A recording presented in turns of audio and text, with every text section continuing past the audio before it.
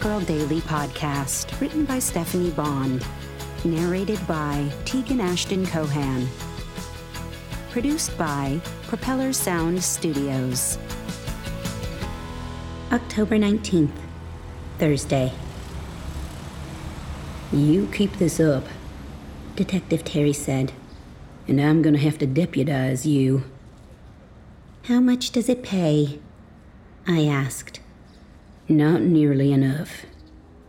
He returned a small notebook to an inside jacket pocket. You did good. We're gonna send notices to every retailer in the metro area, warning them about the gift wrapping scheme. Good. Any developments on finding Penny? He shook his head. But I know it's important to you, so I'm putting it back on the top of my pile. Do you have time to go with me to the dry cleaners where you say you spotted her friend? Sure, it's right around the corner. I'd led the way, but was thinking ahead. How will you handle this? I don't want to get her in trouble. She looks like she needs the job. She's not in any trouble.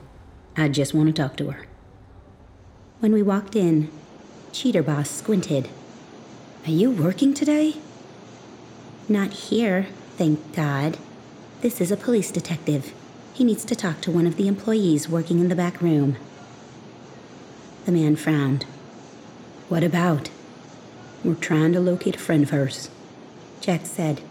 I just want to ask her some questions. Wait here. Jack looked around the bleak room. So, you work here too?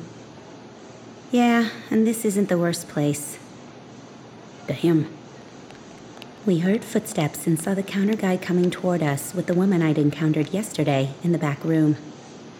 Jack flashed his badge. Atlanta PD, ma'am. Lila Gladstone, she said with an easy smile. What's this about? I marveled over the difference in her countenance. This woman says she saw someone who works here who might be able to give us some information in an ongoing investigation. I'd just like to ask the employee a few questions. She's not in trouble. Lila Gladstone flicked her gaze over me. Don't you work here? I'm a temp, I said with a smile. What's your name?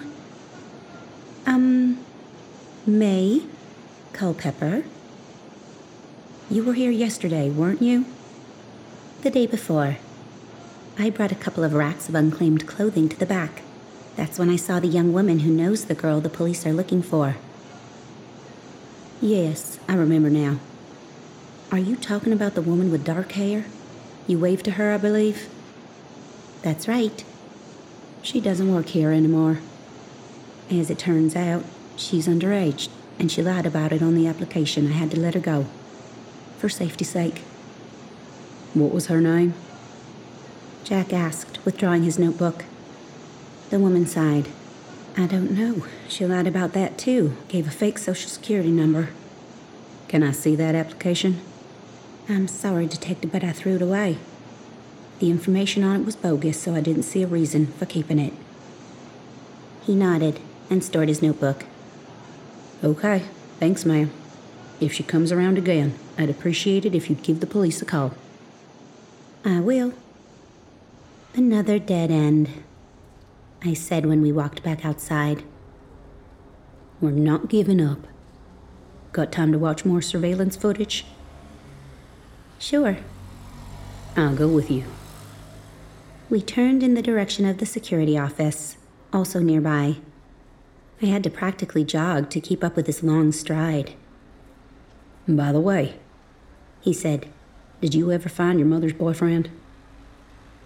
Let's just say I know where he is. Don't say any more. Okay. I wet my lips. Detective, do you know a reporter named Rainey Stevens? Rainey? Yeah, sure. How do you know her?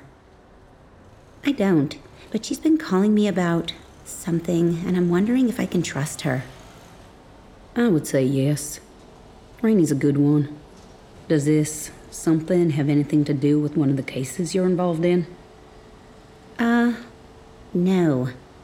It's another thing. Entirely. He sighed. Are you sure you don't know Carlotta? I blinked. Carlotta? The sales associate at Neiman Marcus? He looked incredulous. Yeah. And who works for the morgue? That's right. Are you a friend of hers? No, we've just met in passing. But she gave me some great tips on disguises. The detective pinched the bridge of his nose. Why am I not surprised? How do you know her? It's a long story, he said, opening the door to the security office. With a happy ending? I don't know yet. He nodded for me to go in ahead of him. Let's concentrate on finding Penny.